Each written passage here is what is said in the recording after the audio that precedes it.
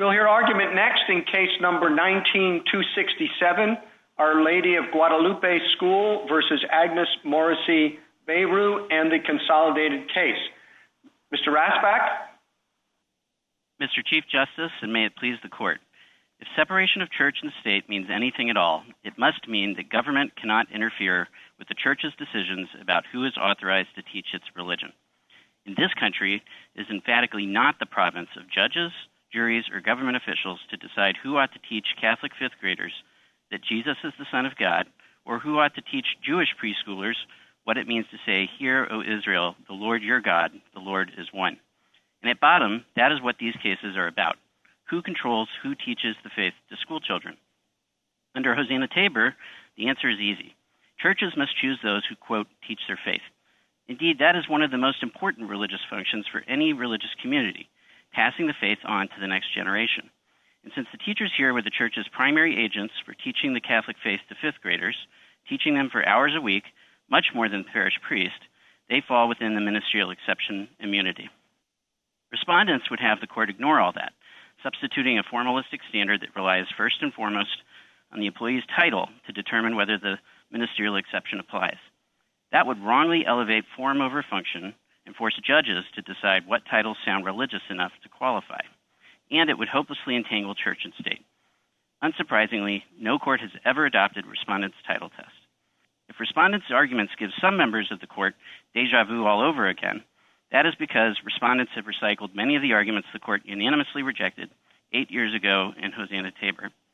The pretext inquiry, the notice requirement, the idea that freedom of association makes freedom of religion entirely unnecessary, all were raised in Hosanna Tabor and rejected unanimously.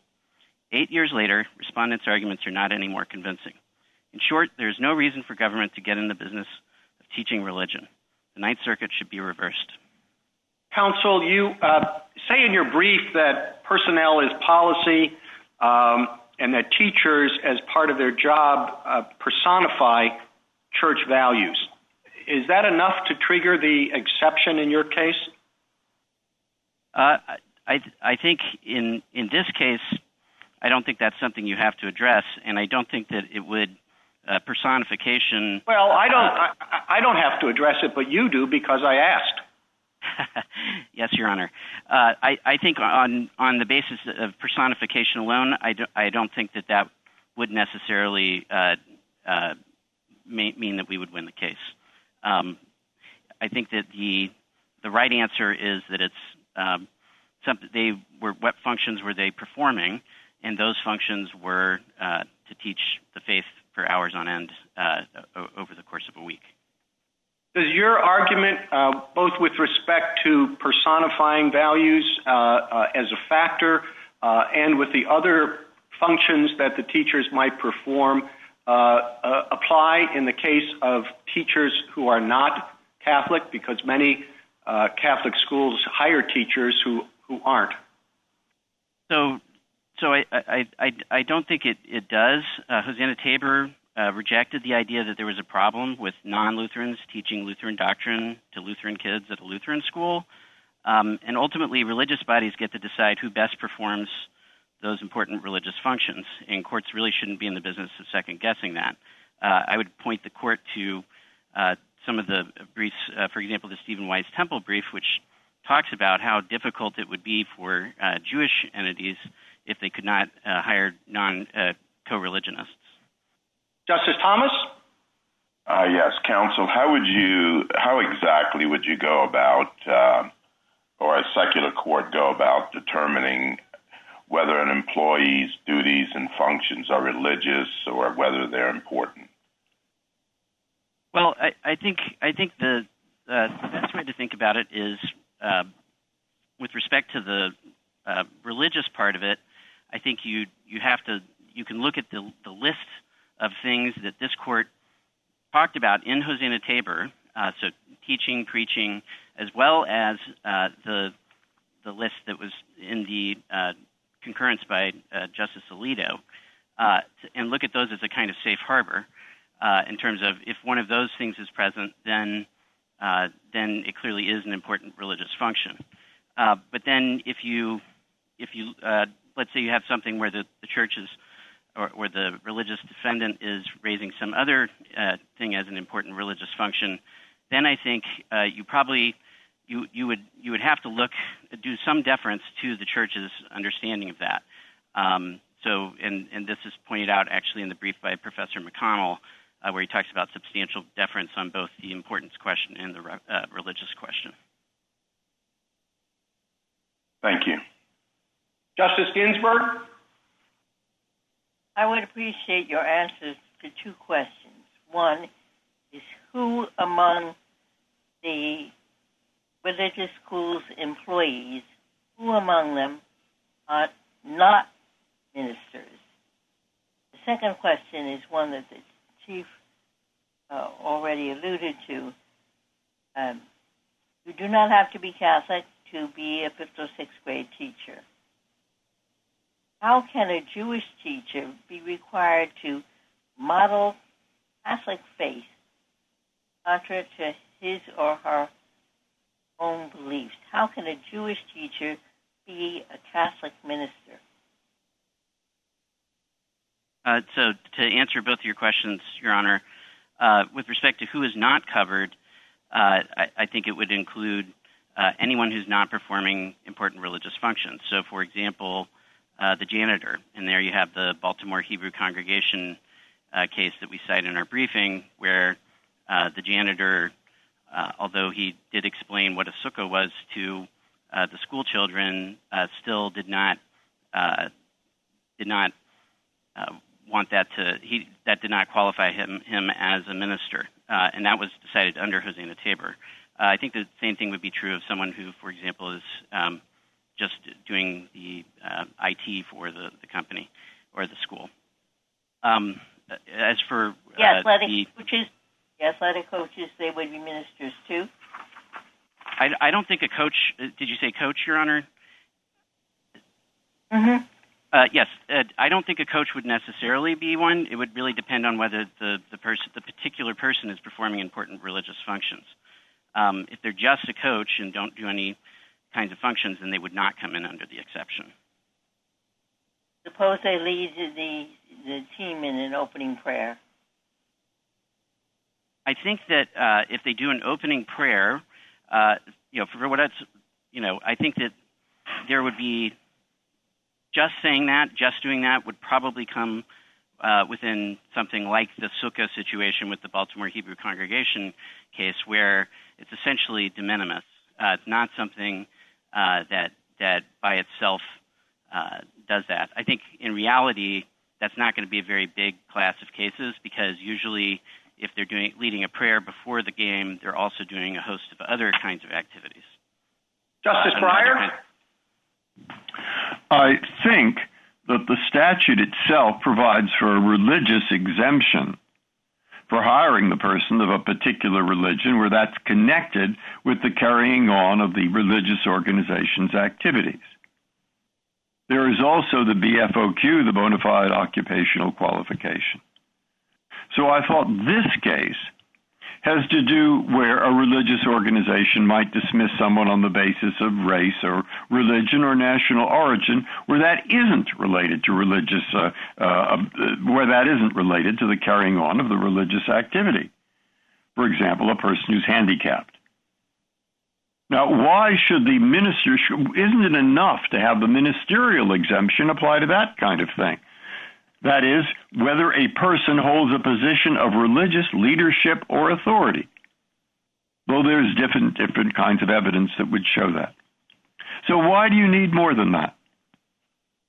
Well, I think it's because of the Establishment Clause, Your Honor. This is not just a sort of bilateral interaction between the employer on one side and the employee on the other. There's also a third ox that's getting gored here, which is the society's interest in not controlling religious functions. We have a system of separation of church and state, and the process of teaching school children what to believe. On the basis, I don't want to interrupt, but on the basis of what you say so far, I take it to my question, which is, what do the religious organizations need other than The exception in the statute, the BFOQ, and the ministerial exemption is confined to leadership, and your answer seems to be they don't. No, they absolutely do, Justice Breyer, and because to have control over what they are doing and to be able to control the performance of this important religious function, conveying the faith to younger kids, that is a free exercise right that they absolutely have and should have. And I don't think that the BFOQ exception or Title VII or any of the other religious exemptions can overrule that. Justice Alito? Well, let me follow up on that question. The religious exemption, if it applied here, would permit the school to hire only a Catholic to teach this in this capacity, right? It would not address the question whether the school could dismiss somebody who is a Catholic because that person is not teaching the faith in the way in which the school wants. Is that a correct understanding? I think that you're right, Justice Alito, in this sense. The hiring and firing are clearly covered by the ministerial exception, but there are other kinds of religious autonomy doctrines that might come to bear if, for example, the example we used in our briefing of the employee of the synagogue school who starts wearing anti-Semitic T-shirts to school, that has to be covered by other kinds of religious autonomy and First Amendment doctrines, not just the ministerial exception. So even if the janitor did that, it would fall under one of those other kinds of doctrines, not under the ministerial exception itself. Well, I took Justice Breyer's question to mean why isn't the exemption in Title VII that allows religion to be a qualification for certain jobs sufficient to address the question of a teacher who teaches religion in a religiously affiliated school?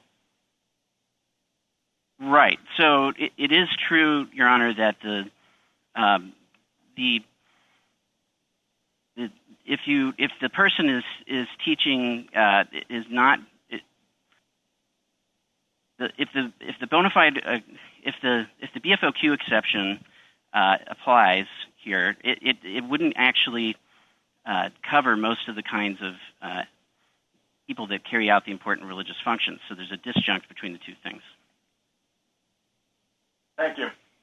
Justice Sotomayor? Counsel, there's a difference between a teacher who teaches a religion class in a secular school and a teacher who teaches religion in a religious school, but I'm not sure what the difference is. Meaning, can you point me to anything in the evidence that the teacher here was acting any differently working from a workbook for her religious class than a teacher does in a secular school? That's my first question. My second question is, I think what's being confused here is that you're asking for an exception to law that's broader than the ministerial exception generally and broader than is necessary to protect the church. The two teachers at issue here are not claiming that they were fired because the school thought they were teaching religion wrong. One says she was fired because she came down with cancer and was fired for a medical condition. The other claims it was because of age. She had been there for many, many years and had been very acceptable to the school, and all of a sudden she reaches a certain age and she's fired. So you're asking for an exception to the Family and Medical Leave Act, to wage and hourly laws, to all sorts of laws, including breach of contract, because at least one of the schools here contract with the teacher says they won't discriminate because of the teacher's age or disability.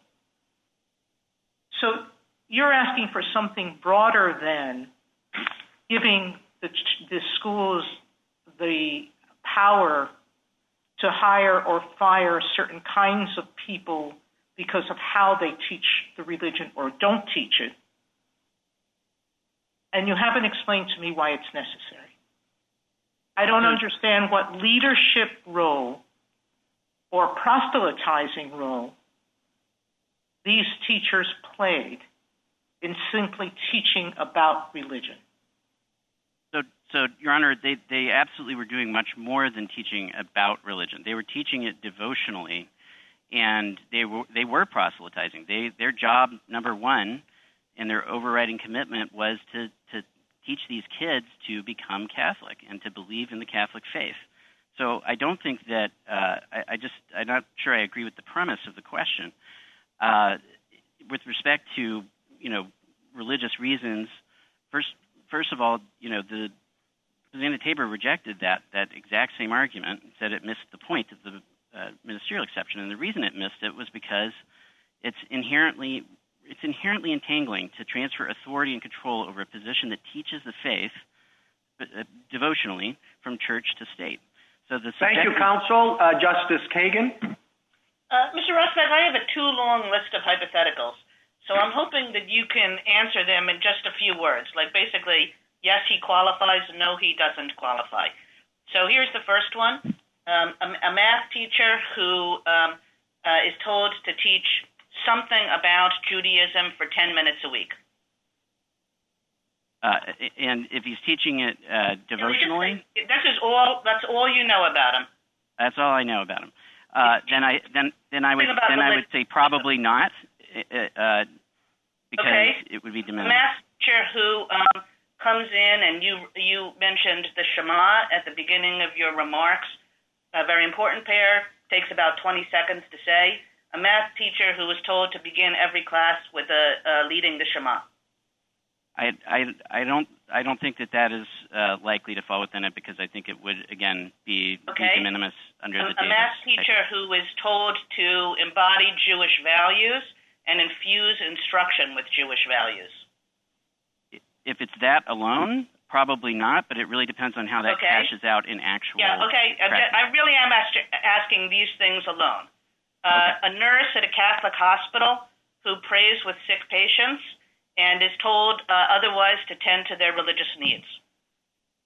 I think a nurse doing that kind of counseling and prayer may well fall within the exception. May well fall within it, okay? Yes. A press or communications staffer who prepares press releases for a religious institution of all kinds that they need.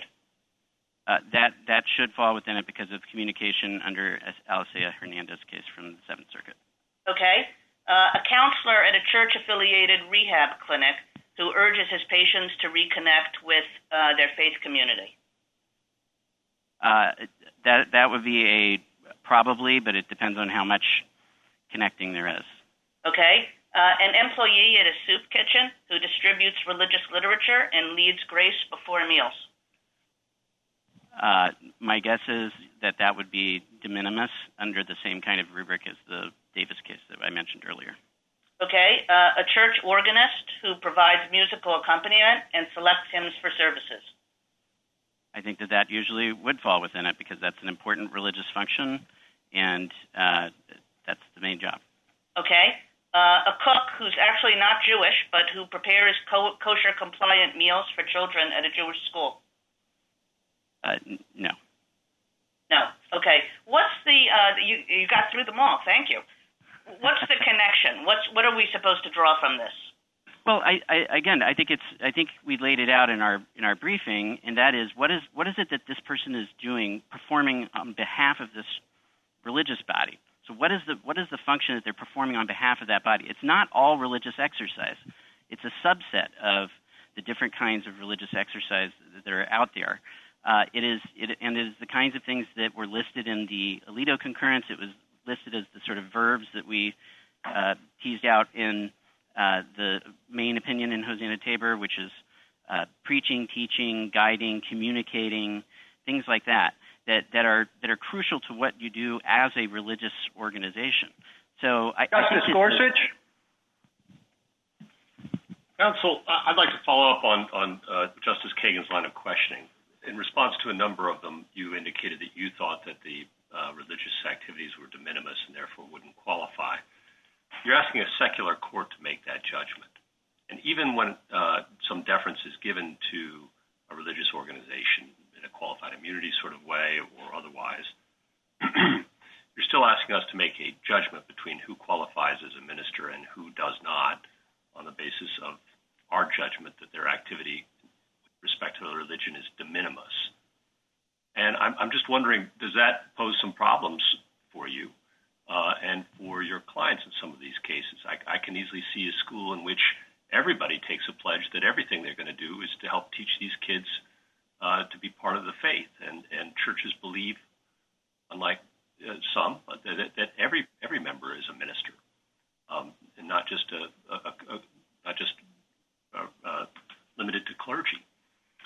So what do we do about that? The next case is going to be a school in which a janitor takes a pledge, or the school bus driver, or the coach, and they all believe sincerely that they are ministers, and you're going to have us tell them, no, your activities are too de minimis. Well, I mean, I think this is part of the issue with the use of the word minister. This is a kind of immunity that really goes to the kinds of things that are done, that are the kinds of things you would never contemplate having a governmental entity do.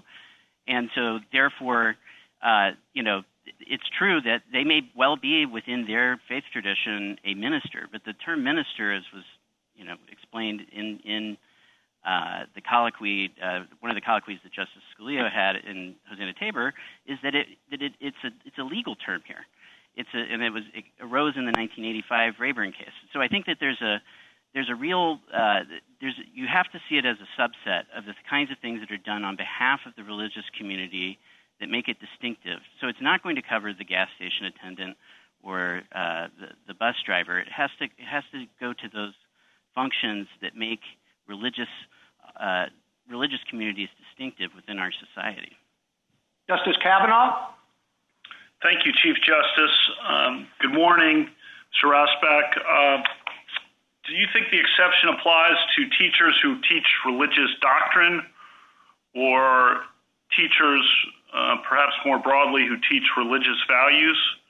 How would you answer that question? Which of the two are you looking at?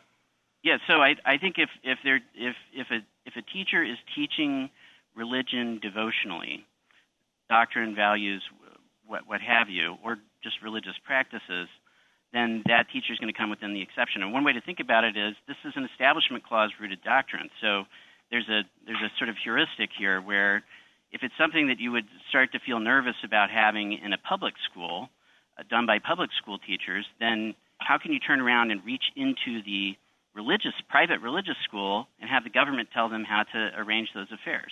So I think that a number of the questions so far have gone to the limits, as it often happens, the limits if you were to win this case. And so we're thinking about where it would go. And so say the English teacher who sprinkles in references to Matthew 25 and feed the hungry, or the art teacher who talks about art in the Vatican, or the football coach who says the Memorare before every practice and game. The basketball coach who says, Our Lady of Victory, pray for us. Those kinds of things are definitely instilling religious values. Are those people therefore covered or not covered? I think that in most cases, they probably would, if it's only that, if it's just doing the one thing, the sort of saying grace before meals situation, that could be that probably would fall outside the exception because it's not at the heart of what they're doing. But I don't think that there's actually a whole lot of situations where that is actually the only thing that such coaches or teachers or other. I'm not sure about that factually, and I guess the question that Justice Thomas and Justice Gorsuch asked is, are we going to have litigation over what particular students take out of particular coaches or particular teachers? I'm not sure how we do that if you were to win this case and then we go on to the next case. I think that your limiting principle is looking at what was laid out in Hosanna Tabor. It's not just the important religious functions are not just any religious exercise, but they're sort of a subset of religious functions that the person's performing as the agent of the religious community, and that's the main part of their job. So it can't be something where it's just something that you have the physics teacher that has the crucifix on the wall. That's one thing. If you have the physics teacher who adds a sermonette to every single class, that's a different one, and that is. Thank you, counsel. Ms. Ratner.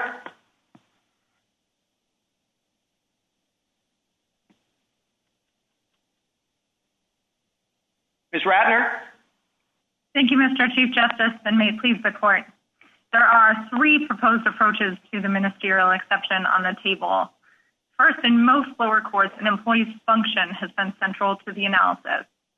Second, in the Ninth Circuit, an employer must check off one or more formalities, even if an employee's religious function is clear. And third, in respondents' view, this court should go even further and make formalities the key, with function serving just as a cross-check. The first approach is the right one. The touchstone of the ministerial exception should be whether an employee performs important religious functions. That's because function reflects the First Amendment interests at stake, and because, critically, it's more neutral among different religions. Here we're talking about teachers of religious doctrine at a religious school. Under Hosanna Tabor, those teachers are ministering to their students by teaching them how and why to be Catholic. So they should fall within the ministerial exception, regardless of what the school calls them. Counsel, Hosanna Tabor looked at all of the factors in the case, and the issue now seems to be what emphasis you should put on one of those factors, religious function, and what emphasis on a different one, the ministerial title. I guess in addressing that question, I'd like to repeat Justice Gorsuch's question to you as a representative of the government. How is a court supposed to determine what is a significant religious function and what is an insignificant one?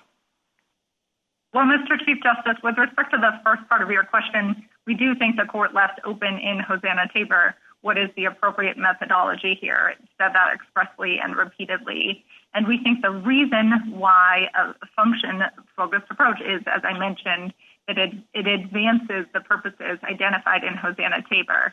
The way that one would determine whether this is an important religious function is first by looking to the categories set out in Hosanna Tabor, and particularly if the court were to pick up the additional elaboration in Justice Alito's concurrence, then we're talking about things like preaching, teaching, worship, leadership, and rituals.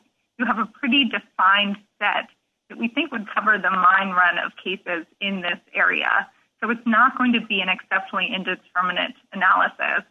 Just to underscore that, this is a concept that has been around in the lower courts since the 1980s. And so, again, it's not something that we're inventing here or that these courts are going to significantly struggle with. Thank you, counsel. Justice Thomas? Yes, counsel, my question is similar to that. I am perplexed as to what you do, for example, with the chemistry teacher who starts class with a Hail Mary, or the theology teacher, or the chemistry teacher who's a nun who starts class with chemistry class with a Hail Mary, or the lay teacher who teaches religion but does it in a very straightforward, objective way. How would you handle those? I don't see what standards a secular court would use to determine which of those is a function, an important duty or function, a religious duty or function. Sure, Justice Thomas. So we think that the important religious functions are those of the type that I mentioned before.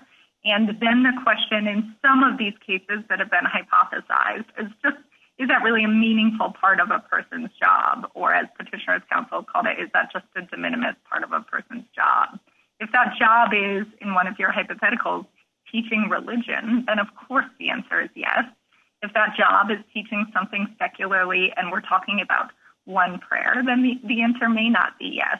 But if I could give the court some comfort on this, there really have been three main buckets of recurring claims since Hosanna Tabor, and that's been principals and teachers of religious schools, worship musicians, and leaders of religious congregations.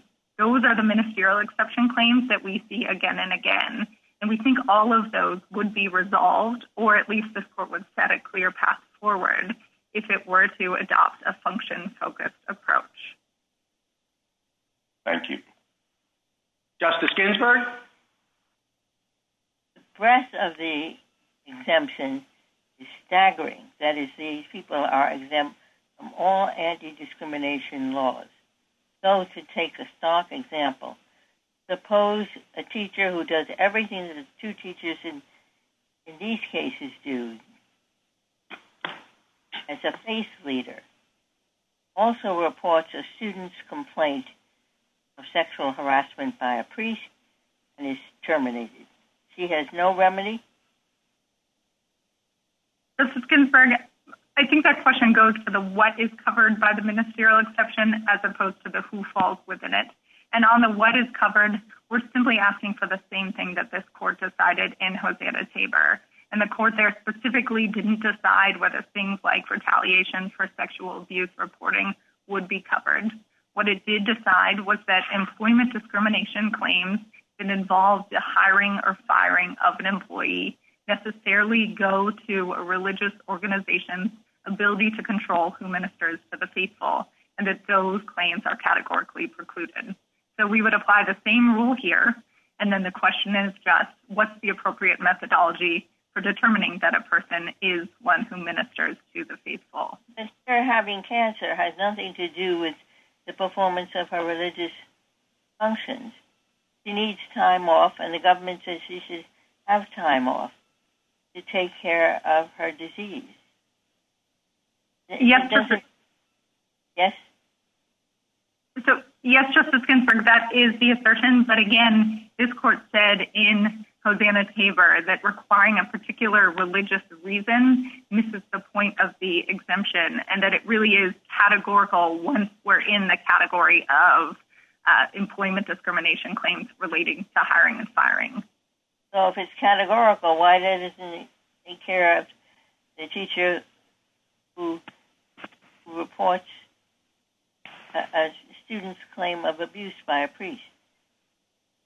So, again, I think that there may well be arguments that that type of retaliation claim would also have to be covered. My point is merely that the court avoided deciding that in Hosanna Tabor, and we think that it could continue to do so here. And it would be the same if what was reported as the principal of the school, Sister Mary Margaret, had been stealing from the school's till regularly to pay for her gambling excursions to Las Vegas. Teacher reports that, and she's terminated. So, Justice Ginsburg, again, all of this relates to what is the potential scope, what are the types of claims, and in particular retaliation claims for which to which the ministerial exception would apply. I think there are logical reasons why maybe some of those claims could come in, but we think the better approach, why maybe some of those claims would be covered by the ministerial exception. But we think the better approach is to continue to do what this court did in Hosanna Tabor and say, we don't need to decide those sort of outlier cases right now. We're deciding things that relate to the employee-employer relationship and a hiring-firing claim under the employment. Thank you, counsel. Justice Breyer? Counsel, I'd like to ask you about your categorical thought. As I understand it, this is the kinds of claims that are brought are not about religion. There is a BFOQ, and there is the religious exemption, and taken together, where the organization does something related to religion, and that's why they dismiss the person, they're likely to win if the case is brought in the first place. We're talking about the kinds of things, anyway, that Justice Ginsburg raised. That's the kind of thing. Should there be an immunity there? And I think the court has previously decided, yes, there should be when the person is a minister. Because in that situation, don't even get into it, court. Don't even get into it. So who falls within the minister? Now, I can say easily a person of leadership or authority. That's not going to help that much. So when you take your categorical approach, minister, person of leadership, person of authority. What do you want to add?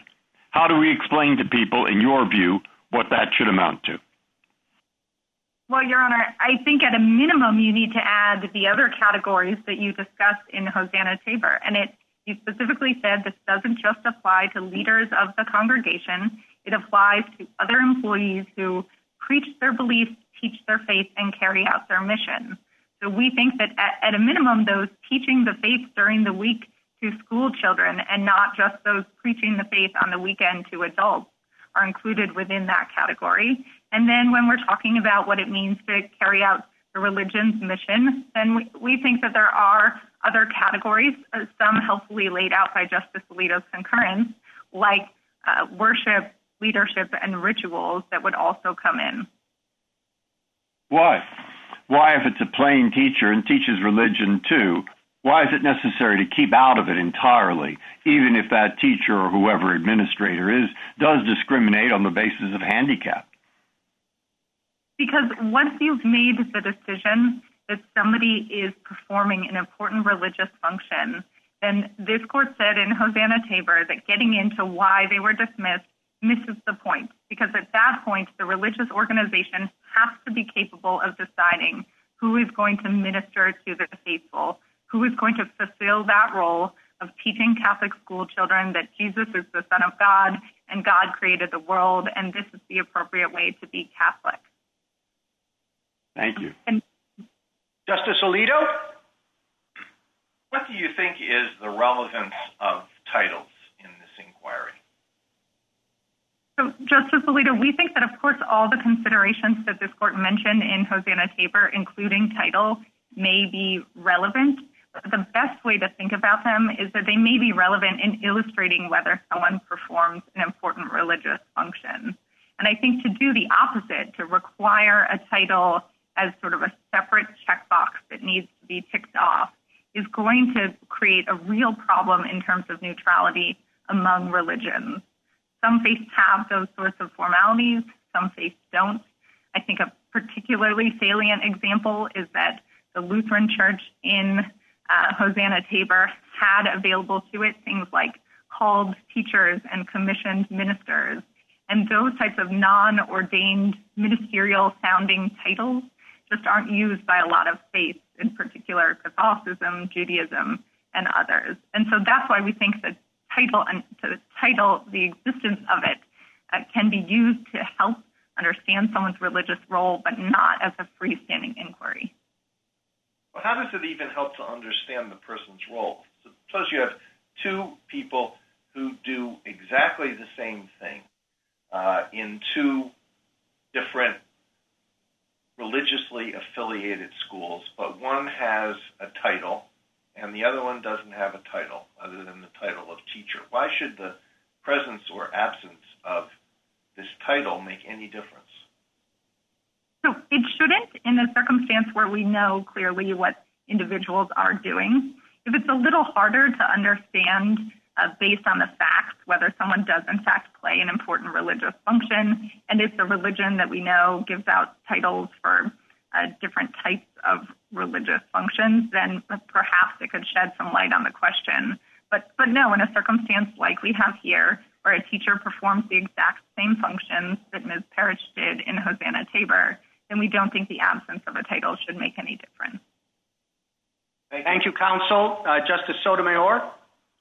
Counsel, in your brief, you're encouraging us not just to define who's a minister by important religious function, but you're asking us to defer to the religious organization's determination of what's an important religious function. That's a recipe for saying the teacher who says a prayer at the beginning of a class, every teacher, whether it's a math teacher, a computer teacher, a gym teacher, they're doing an important religious function because all the school has to say is that's important to us. Number one. Number two, I thought what Hosanna, our prior case, was recognizing is that when you're talking about a leader, a a person who stewards a religion, that they are entitled to this absolution. You are now, absolution from liability in law, you are now suggesting that we as judges have an obligation to expand the exemption that we've created in law. I thought that was always Congress who would do that, not us. And as Justice Breyer indicated, they've already done it. You're asking us to broaden that to anyone whose job is not primarily religious in any way. And for decades, the lower courts, most of them have not used any of the tests all of you are proposing. They've used the primarily religious, not important, but primarily religious functions. And I don't think that lay teachers who are hired as lay teachers, not as religious teachers, it's hard to see how they qualify as primarily religious leaders. So, Justice Sotomayor, on your first question, I want to be very clear. When we're talking about deferring to religious organizations, we think that this court has already outlined sort of objectively what would be considered the class of important religious functions. And the deference we're talking about are in those rare cases where there's some dispute about whether someone actually performs those. There is a case where there was a question whether an organist is important to worship, whether a Hebrew teacher at a Jewish school is important to teaching the Jewish faith, things of that nature. On your second question, we agree that the ministerial exception applies to those who lead and steward the religion and perform other functions involving stewardship and personification of the faith, and that's exactly what teachers do. The question really is just of methodology. Is this based on what you do or on what you are called? And Ms. Kagan? Ms. Ratner, I was struck by the emphasis that your brief gave to the idea that it was not important whether an individual was a member of a particular faith. As I understood it, that the central premise of the ministerial exception is that there are certain individuals within faith communities who have a particularly distinctive special role about how to propagate the faith. And if a position can be filled by any old person, not by a member of a faith, isn't that a pretty good sign that the employee doesn't have that special role within the religious community? No, Justice Kagan, I don't think so. And there are really several reasons. The most important one is that's essentially a religious judgment about who is qualified to perform certain important religious functions and how much of the creed of that religion you need to share to perform that function. The second is that this is a really entangling inquiry to engage in practice. And the third is that the result is going to have a disproportionate effect on minority religions. And I want to be clear here that these are not just abstract questions. One of the schools in this case, for example, said that it preferred Catholic teachers, but it would make exceptions for certain other Protestant religions like Lutherans. I don't know whether to consider that, a partial co-religionist requirement. I don't know whether that's different from a Reformed Jewish school that would hire an Orthodox Jewish teacher. And I don't think that that's a road that the court wants to go down, particularly if it has concerns about other potentially entangling parts of this analysis. In some of your answers, you've talked a lot about the language in Hosanna Tabor, which was, leading, preaching, teaching. But of course, Hosanna Tabor connected that up with the title, with the training, with the formal commissioning. And when you take all of those things away and you're just left with those terms, preaching and teaching, that's when you get into all the tricky questions, like how much preaching, how much teaching, of what kind, any prayer that you say during the day, any amount of teaching. And so how would we deal with that? Again, I think the way to deal with that is by understanding there to be a baseline here, that the religious functions of the type discussed in Hosanna Tabor have to be a meaningful part of somebody's job duties. And so a lot of these kind of outlier hypotheticals that are suggested are not the circumstances where this even has arisen. Thank you, counsel. Justice Gorsuch? Counsel, elsewhere in the First Amendment and under RFRA, we have emphasized repeatedly that we do not inquire into how important the plaintiff's religious belief is or how central it is to their faith. We protect any sincerely held religious belief precisely because we're afraid about entangling courts in making religious judgments and discriminating against minority religions that may have views about what's important that are unusual or different from our own. Here, however, it seems to me, instead of pursuing that line of argument and suggesting that the sincerely held religious belief about who is a minister should control, you're asking this court to involve itself in deciding for itself who is and who is not an important minister or just a de minimis, I think is the words you've used, person in the teaching of religion. Doesn't that create just exactly the sort of entanglement problems that we've tried to avoid elsewhere and discriminate potentially against minority religions that may have different views of ministers than you or I may have? And you reject all these hypotheticals as speculative or haven't yet arisen, but the very test you propose would seem to me to invite them. So, Justice Gorsuch, a couple points. I think the reason we have not advocated for a completely deferential approach is the reason Petitioner's Counsel alluded to, and that's that the ministerial exception is really a legal term of art. And so different religions may have different views on who constitutes a minister under that particular faith, but that's not necessarily going to map on to the sphere that this court has said has to be left to religious organizations. So we don't think that there's any way to entirely extricate yourself from this problem. And so then the question just becomes, what is the methodology? And if the worry is discriminating among religions and disadvantaging minority religions, then that's a significantly greater worry if we're talking about things like title and training than if we're using a generalized functional approach that looks to the types of things that religions usually operate with across the board. There exactly is the problem, usually. And that discriminates in favor of majority conceptions about religious doctrine and teaching. Why couldn't we just simply say that a sincerely held religious belief about who is a minister should control, just like we do everywhere else in the First Amendment and in RFRA?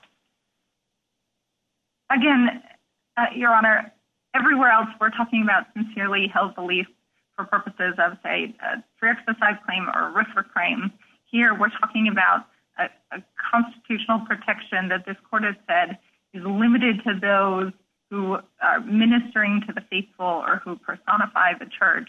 And we don't think that's necessarily going to map onto the particular definitions of a minister that one organization may use. And of course, Justice Kavanaugh. Thank you, Chief Justice. Good afternoon, Ms. Ratner. Just want to confirm that your view that the roots of this exception are the Constitution, not statute. Professor Laycock refers to principle of religious autonomy rooted in the Free Exercise and Establishment Clause. Is that correct? I think that's correct. I don't see how you could read the court's decision in Hosanna Tabor to adopt this as some sort of statutory constitutional avoidance analysis in the same vein as Catholic bishops. I think it's pretty clearly a First Amendment holding in that case. So that's what we're from. You use the phrase teaching the faith. And of course, looking ahead, if your side were to prevail in this case to future cases, what does teaching the faith mean? Similar question that I asked your colleague about instilling religious values, not just teaching specific doctrine. You know, a school could have a creed of instilling the value of being a person for other in all its students, and all the teachers and coaches are told to underscore that message in how they go about instructing or coaching the students. That's the religious value, and they're all told to pursue that in different ways. How do we analyze a case like that? So I think that those cases are obviously going to be more difficult. It's a heartland case when you're talking about the formal teaching of religious doctrine on a daily or near daily basis, as we have here and as the court had in Hosanna-Tabor. If we're talking about something that looks more like modeling the faith, I think you're going to have to do a more context-specific analysis about whether, in practice, this particular position is expected to transmit the faith through that way. I certainly wouldn't say that categorically those individuals are either out or in. It will depend on what that means in practice. I just want to underscore here that the Ninth Circuit's decision is really the outlier decision. So with respect to all of these concerns about the repercussions, we're just asking you to eliminate the decision that has deviated from the general focus in the lower courts on a function-based approach. Thank you, counsel. Mr. Rasbach, you have 2 minutes for rebuttal.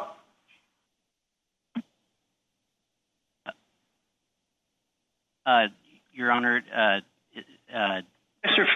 You don't have anything to rebut just yet. Mr. Fisher. Sorry. Thank you, Mr. Chief Justice, and may it please the court.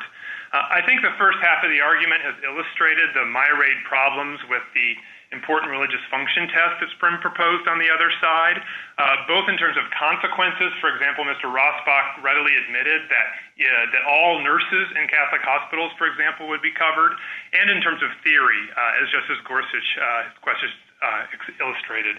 So I think I want to focus on the narrower argument in this case that I hear the schools and the government making, which is that these particular teachers should be considered ministers, even though they did not have to be Catholic to have their job, simply because their job included teaching religion.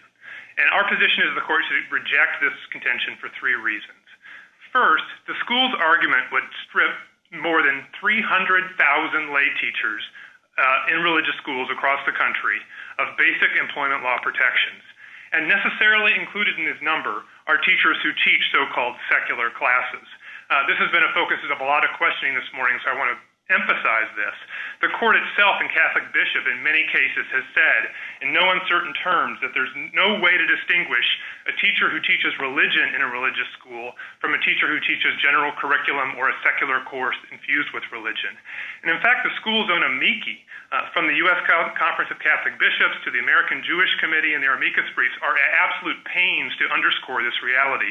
They emphasize that, quote, all teachers in religious schools infuse their instruction with religious doctrine, regardless of whether they teach, quote, religious or secular subjects, such as math and science. And in the concrete examples the court has offered already, I think make this readily apparent, but let me give you a couple more. Imagine the English teacher who teaches rhetoric using the Sermon on the Mount, or the history teacher who during Passover describes the Exodus from Egypt, or who explores divine will through Lincoln's second inaugural address, or the science teacher who teaches creationism or intelligent design. I don't really understand what the other side means when they talk about de minimis teaching of religion or outlier, I think was the word Ms. Ratner used. All teachers in religious schools are in play in this case necessarily. Secondly, I think it's fair to describe your position compared to your friends on the other side as more formalistic, in using that word in a non-pejorative sense. You're much more focused on titles, I would think, than whether or not they're performing religious functions. And my concern is, it was one raised by the concurring opinion in Hosanna-Tabor, is that different faiths put different stock in titles, and some that are more hierarchical, they're important, and others they're not. And the second concern is that that's pretty manipulable. If you want broad protection, you just start handing out titles to everybody, and then they would be covered. I'd like a reaction to that. Thank you, Mr. Chief Justice. Just so what our position is, to be absolutely clear, is the court should adhere to the multi-factor framework that Hosanna-Tabor laid out, which starts with what we would call objective factors. Yes, one of those factors is the formal title of the individual, but also things like the individual's training, whether the individual has to be of the same religion, etc., we think are good places for courts to start. Because, as the court has mentioned, the entanglement problems here are extraordinary. Once a court turns to assessing religious doctrine and what is important and how religious values come into play. So, Mr. Chief Justice, you asked also about manipulation. I think you've actually had a little bit of a case study in the last 8 years since Hosanna Tabor was announced. And what you see in the guides that we cite at pages 35 to 37 of our brief is religious employers looking to claim broad protection of the ministerial exception are being told to put things into their handbooks about the importance of the religious functions of the employees and to assign them daily prayer activities and the like. They're not being given special titles and the like. And we think the reason why is that titles themselves, even on their own terms, are meaningful things. You can look across all sectors of American society, including churches, to see that. But again, Mr. Chief Justice, we wouldn't rely solely on titles. We would just say it's an important thing to start with titles, just like the court did in Hosanna Tabor. Justice Thomas? Yes, thank you, Chief Justice. Mr. Fisher, first a general question. Would exactly what these teachers were doing be a violation if they did it in a public school? Be a violation of the Establishment Clause if they did it in a public school? Well, Justice Thomas, I think there's a yes and no answer to that. I think some of the religious teaching might step over the line, but of course it's commonplace for religion to be taught in public schools. And let me clarify one thing that came up in the first half of the argument with Mr. Rosbach, for example, about teaching devotionally in a religious school.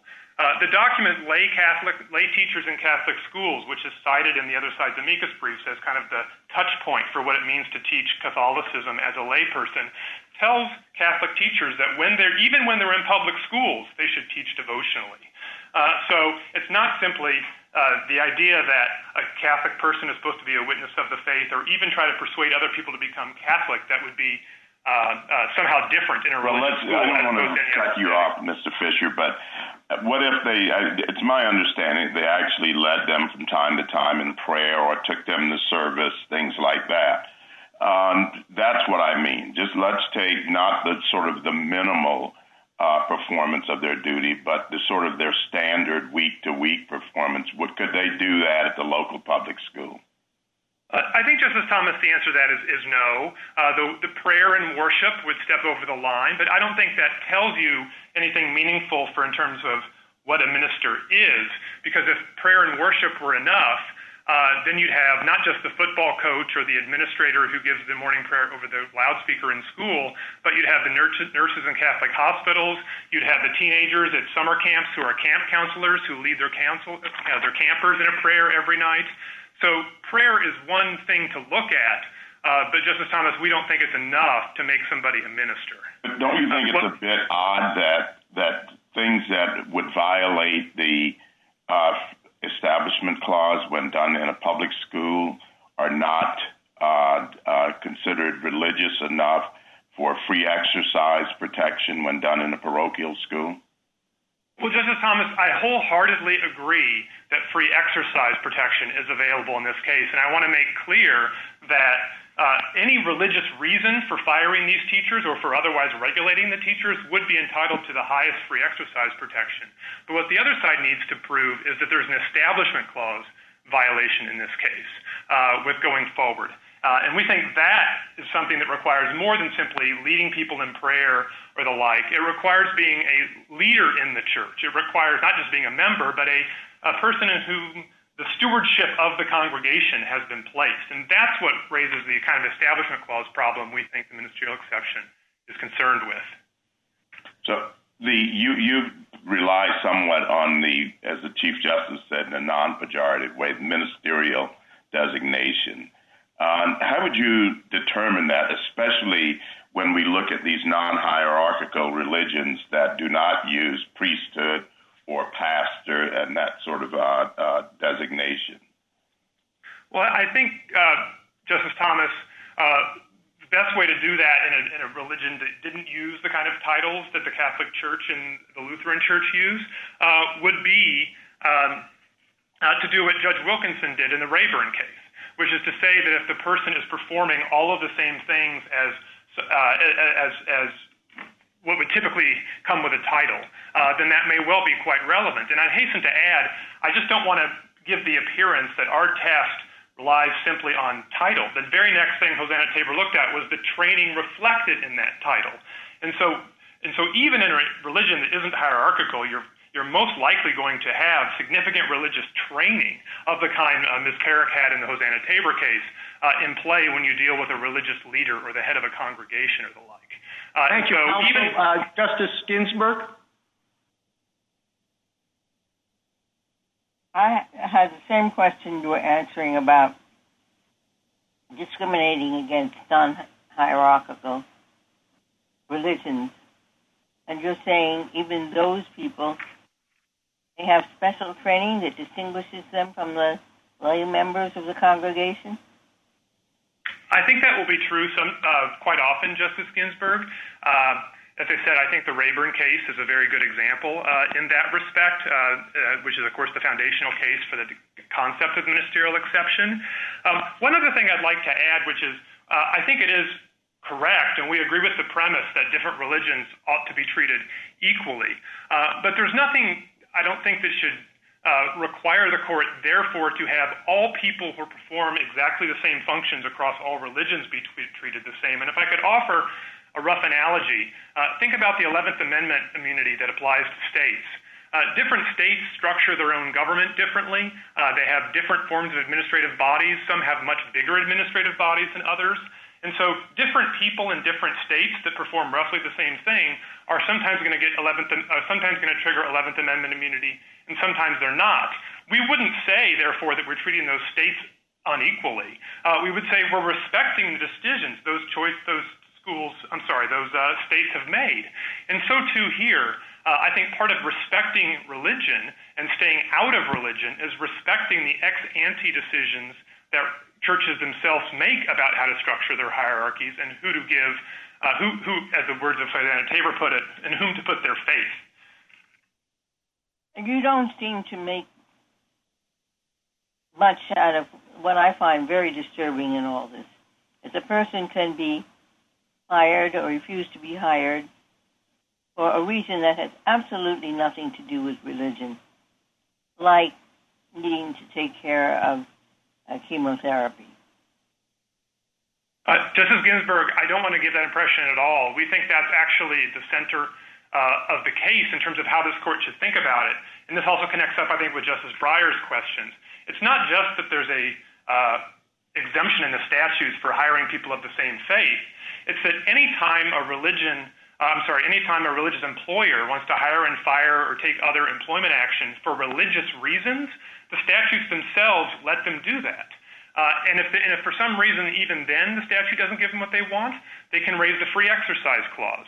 So the only place the ministerial exception really matters is in a case where the religion is not acting for religious reasons. And so that's this case. I think, Justice Ginsburg, as you have said, with Ms. Beal and her cancer treatments and with Morrissey Baru being fired simply because she alleges she got too old, is that those are the cases where the ministerial exception matters. And maybe this is the way I would say, stripped of all the labels, I think, which can make the case sound more complicated than it is. I think the best way to think about this case is to say, when does a church require, a religious employer require absolute categorical immunity to hire and fire people for whatever reason they want, whether it be race discrimination, whether it be any other thing that doesn't have anything to do with their religion. And when, on the other hand, is it enough with respect to an employee to say, of course you have an important stake in how they perform their religious functions and duties, and if you have a problem with that, you're allowed to fire them or discipline them or anything else, but you just simply can't do it for non-religious reasons.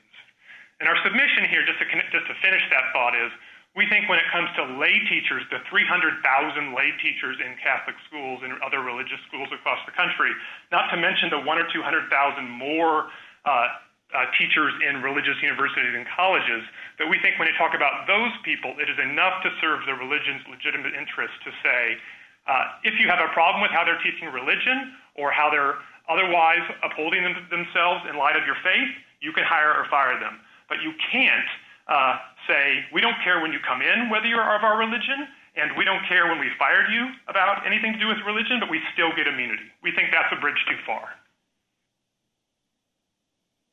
Thank you. Justice Breyer? you said, counsel, thank you very much. You said that what we're looking for is where is it courts should really stay out in respect to a religion, that we will not even look if this defendant committed a violation of a statute that has nothing to do with religion. Justice Ginsburg went on about that. All right, that's what the case does hold, Tabor. But who are those people? And we called them ministers, but they were people in positions of leadership or authority. But we know some religions, everyone has that kind of position. Other religions, no. Some religions think people without education are the ones to be the ministers. Others might think vast education. All right, given that circumstance and the desire not to have us meddle too much and to keep the religion independent, what advice can you give us? What should we write in these paragraphs? We could start by saying leadership or authority, but what else can we write that will, or what should we write to say guide the lower courts so they don't meddle too much? Well, Justice Breyer, let me answer that first in terms of theory and second in terms of the experience in the courts for the past several decades.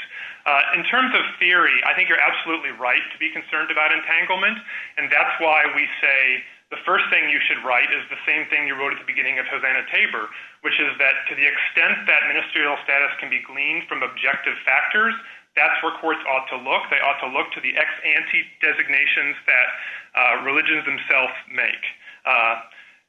When that isn't a conclusive answer, yes, we can look at functions, but we have to be very careful when we do, and that ought not drive the analysis.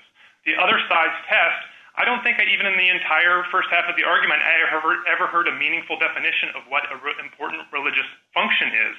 And if that were the sole test, I respectfully submit you're going to have just impossible entanglement problems.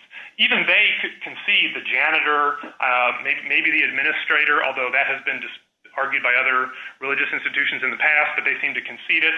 So there's going to have to be a line drawn, and the way is what's the best path forward. And so let me then tell you in terms of practical terms what I think is important, which is before Hosanna Tabor, as the court and the concurrence by Justice Alito stressed, there had been several decades of the ministerial exception in the lower courts. The position we're advocating today is consistent with the overwhelming weight of that authority. So I can not only give you my theory today, but I can lend you the practical assurance that for several decades in the lower courts, and these are all gathered in footnote 1 of our red brief, the courts consistently held that lay teachers in religious schools, even if they taught some religion, were outside of the ministerial exception. And so that line was durable and workable, and indeed the federal government brought many of those cases and established that rule and had that rule across several administrations for many decades. So it's a little bit like the Maui case, Justice Breyer, where you have hard lines to draw, but you can take some comfort with decades of experience in the lower courts and the government's own position that prevailed until the moment of this case right now. So I think that actually should help bolster my position just in practical terms, because if you write an opinion that says all important religious functions trigger the ministerial exception, I don't think there's just any way to escape. You're going to have the cases with the nurses, you're going to have the cases with the football coaches, you're going to have the cases with the summer counselors. The only thing the other side says to that in our brief is, well, those cases haven't been brought so much. But my answer to that is, that just shows how revolutionary their taste would be, because there's no good answer to those cases. And Mr. Rostock himself said this morning that nurses would be covered. We've found several cases recently where nurses brought employment discrimination cases. They weren't even, the ministerial exception wasn't even raised in those cases. So now you're talking about hundreds of thousands of nurses being stripped of their employment law protections. And this is the last thing I'd say in terms of practical consequences. Remember that we're not just talking about employment discrimination laws here. I know Hosanna Tabor tailored the opinion that way, as Ms. Ratner properly said, but the lower courts have said that the ministerial exception applies to the Fair Labor Standards Act, as has the federal government, Equal Pay Act, many other statutes, and also just ordinary state law credentialing. Many state many states have laws that say teachers have to have a certain amount of education or training, or that they have to have certain criminal background checks or the like. I don't see how you can uphold the constitutionality of any of those laws or requirements under the other side's test, which the theory is that for all lay teachers in Catholic schools or other religious schools who are teaching religion, the government can have nothing to do with what reasons those people are hired or fired for or what their qualifications might be. Justice Alito? This issue can come up in many, many, many different contexts, as the questioning this morning has brought out. But what is before us is a very specific case, or rather two very specific similar cases, and it has to do with teachers in a religiously affiliated elementary school. So suppose these teachers taught in a secondary school, and they taught exactly one subject, and that is religion. Students came for 50 minutes a day, and they had a religious class, and it was taught by these teachers. Would they qualify? Justice Alito, is your assumption in that hypothetical that those teachers have no other indicia of ministerial status, that they don't have any special training or title or the like? Well, they have the training that the school thinks is sufficient, and they are not labeled minister. And do you appreciate that the very term minister, it treats different religions differently? It is a predominantly Christian Protestant term, and as you apply it to other religions, its application becomes less and less clear. So they do one thing: they teach religion, and they have the title of teacher of religion in a Catholic school. Do they qualify? Justice Alito, I think the reason I asked, and I apologize, is that I think it's going to be an uncommon situation where that person is going to have no other formal indicia of ministerial status. But if you had that sort of a case, I'm sorry? Go ahead. Oh, I'm sorry. If you had that sort of a case, we think that person would probably not be a minister still, but you don't have to decide that here, obviously. Why would that person not be a minister? The person wouldn't be a minister in that case because, I think at least arguably, because even then the person would not be assuming a position of spiritual leadership of the congregation. And we think that's what the core of the ministerial exception is about. And Justice Alito, maybe it helps Why for me is that the core of the... I would be more comfortable if we jettisoned the whole term ministerial exception, because I do think it's discriminatory. But why is there less of a religious autonomy issue, and why is there not a very central religious autonomy issue there? The function of teaching a religion to new generations is central. Yeah, Justice Alito, I don't deny that for 1 minute, and I think that is why the schools have every ability to make free exercise arguments because of the absolute centrality of that function. But remember, and I'm happy to jettison the ministerial exception label, what we're really talking about here is when are the schools or when are religious employers immune? When do they need absolute, what some courts call ecclesiastical immunity? And to get there, you need not just free exercise concerns in play, but you need establishment clause concerns in play. And I think, Justice Alito, with all fairness, you've identified what I would think of as the edge case, which is a case where somebody teaches religion full-time as their job, but doesn't have any other ministerial considerations in play. What is the fundamental difference between that situation and the situation of an elementary school teacher who teaches everything, including religion? And for a school that is set up by a religious body, the teaching of religion is central. That's the very reason why these schools are set up. Otherwise, there would be no reason. The students could go to the public school and not have to pay any tuition. So it's central to their mission, and the fact that it is done in an elementary school by one teacher who teaches everything, including religion, why should that make a difference, whether it's structured that way or it's structured as it might be in a secondary school? I think the difference, Justice Alito, is when somebody teaches only religion and nothing else, their stature is as more of an expert on the faith and a preacher of the faith. when you have somebody who's a general curriculum teacher and who just happens to pick up the workbook for 40 minutes a day and teach religion during that segment of the day, that person isn't seen, I don't think, as holding the same degree of position in the church hierarchy in terms of church leadership. And remember, Justice Alito, I don't think there's any possible way to distinguish the general curriculum teacher who teaches religion 40 minutes a day from the science teacher, the history teacher, the English teacher, who probably, once you tally up the number of minutes in that day where religion comes into play, is teaching at least 40 minutes worth of religion, if not anything more. So just in terms of consequences, Justice Alito, you take a step from a very small group of teachers in schools to hundreds of thousands of teachers in K through 12 across the country, and maybe hundreds of thousands more. You may or may not take this step, but those other teachers are not at issue here. What is at issue here is an elementary school teacher who teaches religion as well as other things. Well, Justice Alito, just in terms of numbers, I think even there you have, I think, about 150,000 teachers in front of you in this case that, as the lower court case law developed for Hosanna Tabor, were never considered to be ministers. And I don't, as I said, just with all due respect, I don't think there's any meaningful way to distinguish, as the Catholic Bishops' brief says, as the American Jewish Committee brief says, as the Catholic Colleges brief says. All these briefs are on the other side of the case from me. They all stress there's no way to distinguish somebody who teaches a secular subject with religion infused from somebody who teaches, as my clients did in this case.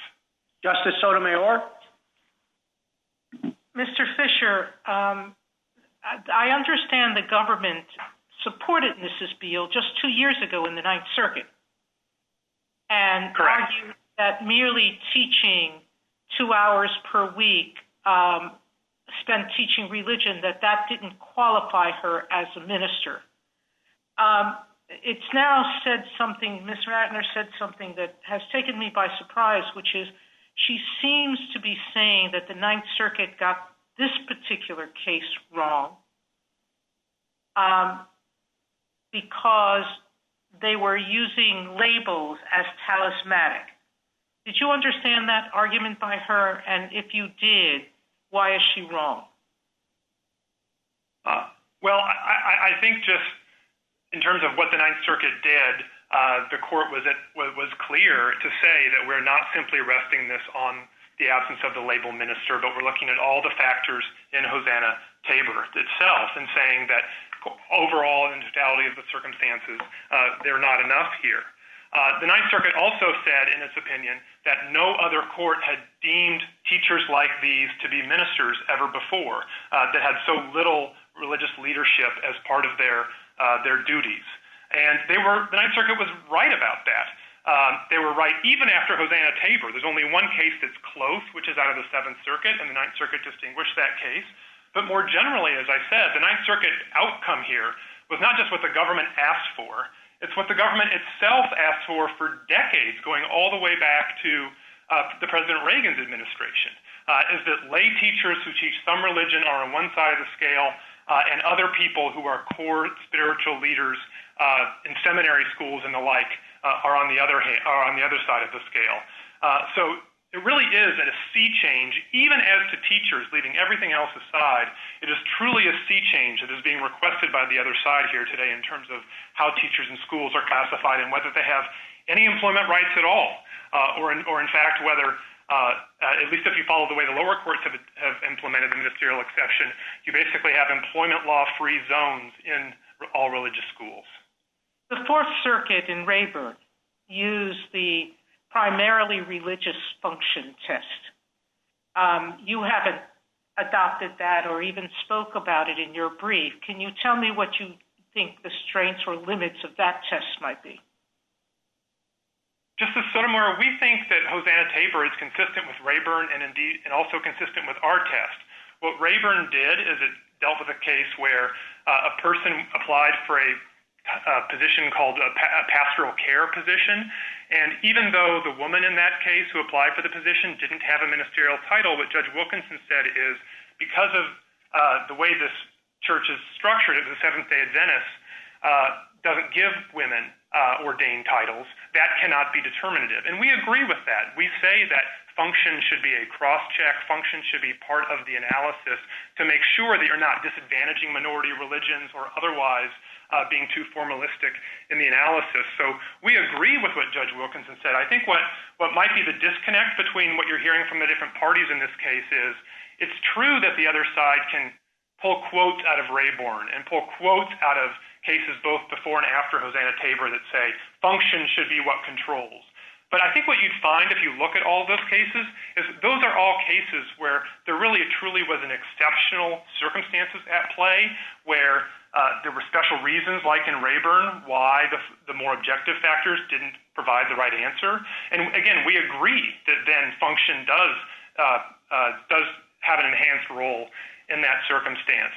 But another way to answer the question, Justice Sotomayor, is to say, remember, we're asking for what lower courts have done on the ground. Just make it concrete and say, what were lay teachers' status for the decades up to and even after Hosanna Tabor?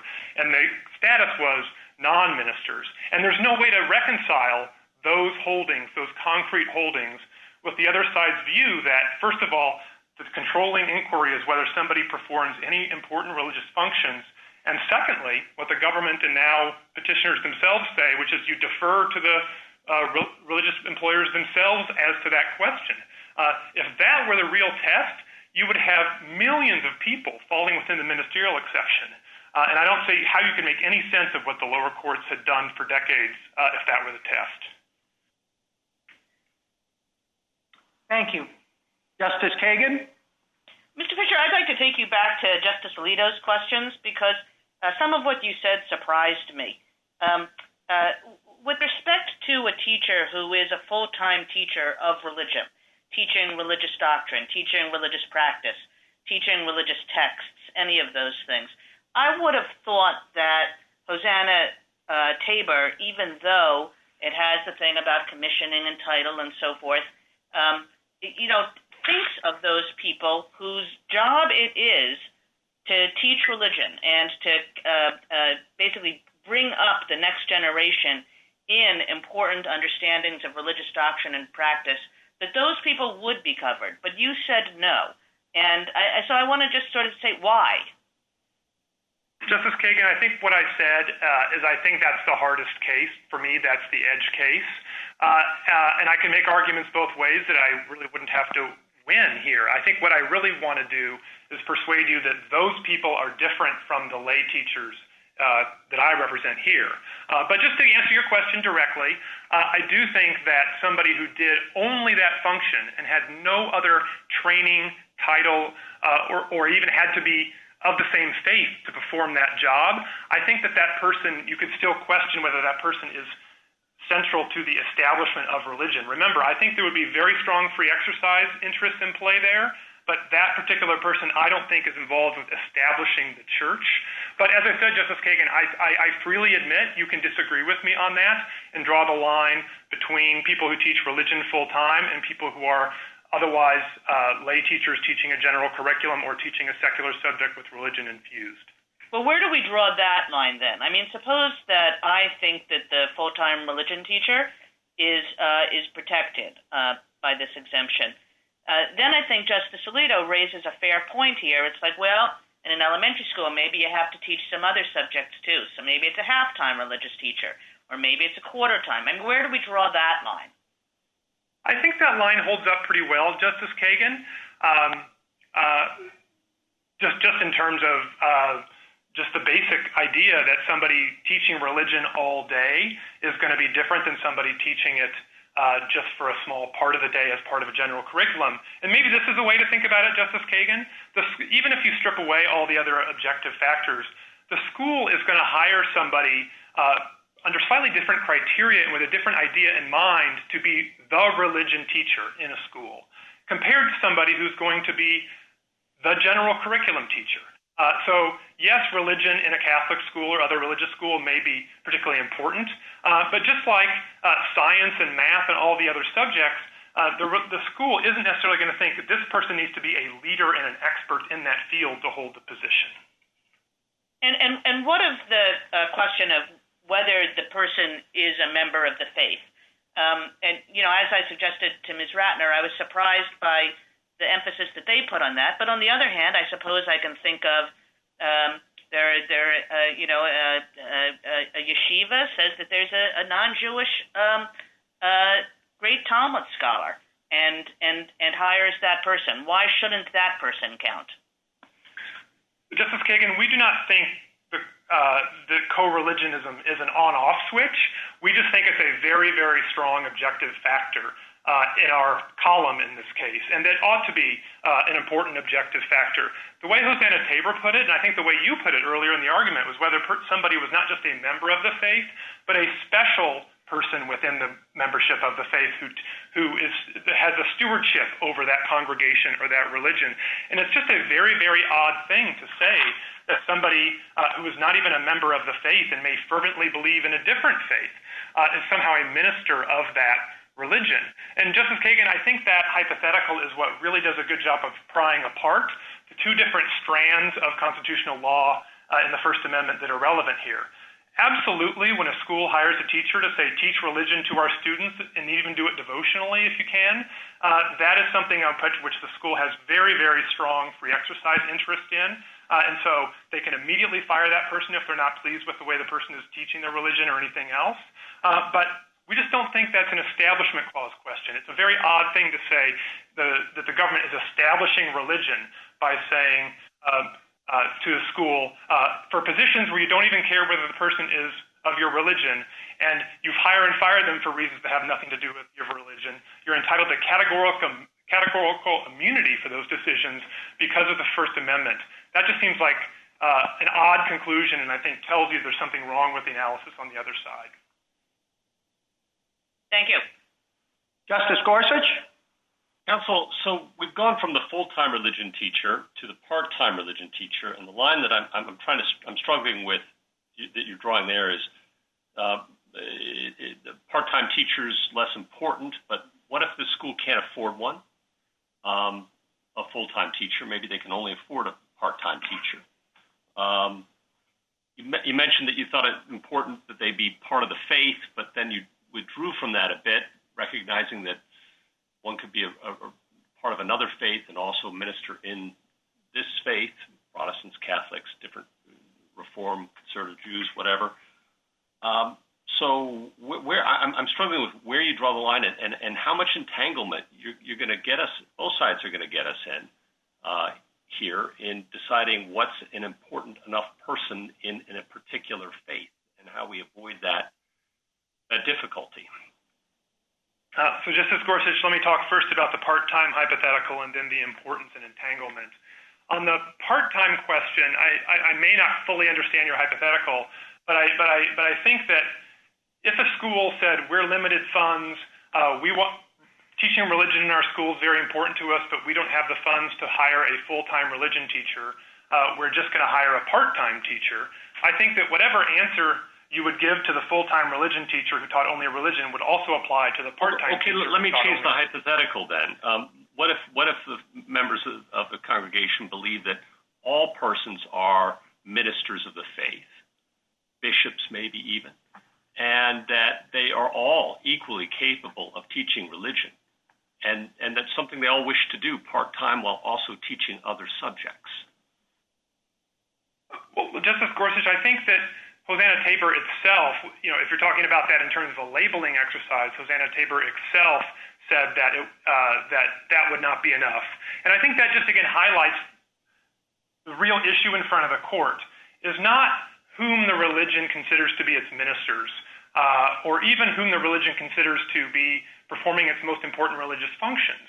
It's who among employees of religious employers are performing such vital duties to the establishment of the church that any qualification requirements or any legal enforcement having to do with their rights or qualifications would necessarily run afoul of the Establishment Clause. And I think if we just get away from labels, I wholeheartedly agree there are enormous entanglement questions in asking what is important, or even who religions consider to be their minister. I think the very problem with the other side's test, and you just read the materials that we've cited and they will tell you, is it is very clear that that religious employers sincerely and deeply believe that all of their nurses, all of their teachers, even all of their administrators and janitors are performing important religious functions in terms of the religious mission of that church. And so that can't be the question. And so I think the question is the legal question arising from the First Amendment as to who is involved with the establishment of the church. That's the only way you can get to immunity. And so I think perhaps just that first principles approach or even that textual approach kind of helps shed some light on the situation and keep courts a little more on the law side of the line and a little less on the religion. You said that we shouldn't focus on their sincerely held religious beliefs, but that is what we do elsewhere in First Amendment jurisprudence. We don't second guess those sincerely held religious beliefs. Why would we do it here and second guess who they deem a minister? No, that's my point, Justice Gorsuch. I don't think you should second-guess what – well, let me be clear here. I don't think you should second-guess what religious institutions define as their own religious beliefs or values. I don't think you should second-guess whether they sincerely believe that employees perform important religious functions. But that just shows that can't possibly be the right test here. And I think your earlier questions pointed that out.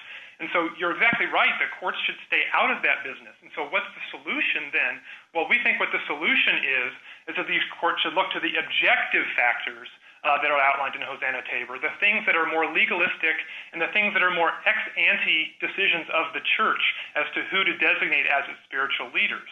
And then ask that legal question about function and duties through the lens of the Establishment Clause as a matter of first principles. We think it's telling, Justice Gorsuch, that for centuries of history that is discussed on the other side of this case, there's not one single example of a person who was not a titled member of the clergy receiving the kind of protection they're being requested today. We think if there was this deeply rooted First Amendment rule that they're describing, there would be thousands of cases, millions of cases, because they're talking about expanding who is covered by the ministerial exception from primarily people that have objective indicia of ministerial status to making them truly the minority among a sea of employees, just teachers alone, who have important religious duties but have never been thought to fall within the ministerial exception. Thank you. Justice Kavanaugh? Thank you, Mr. Chief Justice, and good afternoon, and welcome, Mr. Fisher. I want to start with a question that comes from the amicus brief of the Milwaukee Jewish Day School. They say that the Ninth Circuit's approach, the more formalistic or objective approach, means that, in their words, quote, Jewish schools have fared markedly worse, end quote, under that test, under the Ninth Circuit's formulation, at least, of that test. I want to get your reaction to that and how we can prevent that. Well, Justice Kavanaugh, I haven't seen any empirical proof for that statement, and we don't see why that would be the case. Remember, the Ninth Circuit itself harmonized its decision with the Seventh Circuit's Grescott case, which dealt with a Jewish day school, and said that even there the teacher had a special training to be teaching in that school, and that teacher may well be different. And Justice Kavanaugh, if I would just return you, I know I've said this before, but the cases we cite in our red brief in footnote 1 deal with schools of the Christian faith, of Jewish faith, and I think even some other faiths. And across the board, we see a consistent treatment of lay teachers like our clients here being outside of the ministerial exception. Okay. And so next question is, in terms of formulating the legal test, as the court said in Hosanna Tabor, it's enough in the first case just to list the factors. We may have to refine that in this case. If we refined it by adopting Justice Alito's concurrence, what would be the problems, if any, with that from your perspective? Well, I think we agree with much of the concurrence, Justice Kavanaugh. We agree that titles, certainly the moniker minister, but titles more generally shouldn't be determinative, and we agree that function is important. And we further agree, as I was just saying, that what the court ought to do, particularly if it wants to be careful in this highly sensitive area, is follow the vast experience of the lower courts. Now, where I depart from the concurrence, this is just my own difficulty understanding it, is that concurrence leaves out all of the cases that we cite in footnote 1 of our of our brief. So the concurrence on the one hand says we're saying to be consistent with past law, but then suggests, I think you're right, Justice Kavanaugh has some suggestions that perhaps a broader ministerial exception for teachers would be appropriate. And I think the way that we would tell the court... I'm sorry to interrupt, but I want to get another question or two in.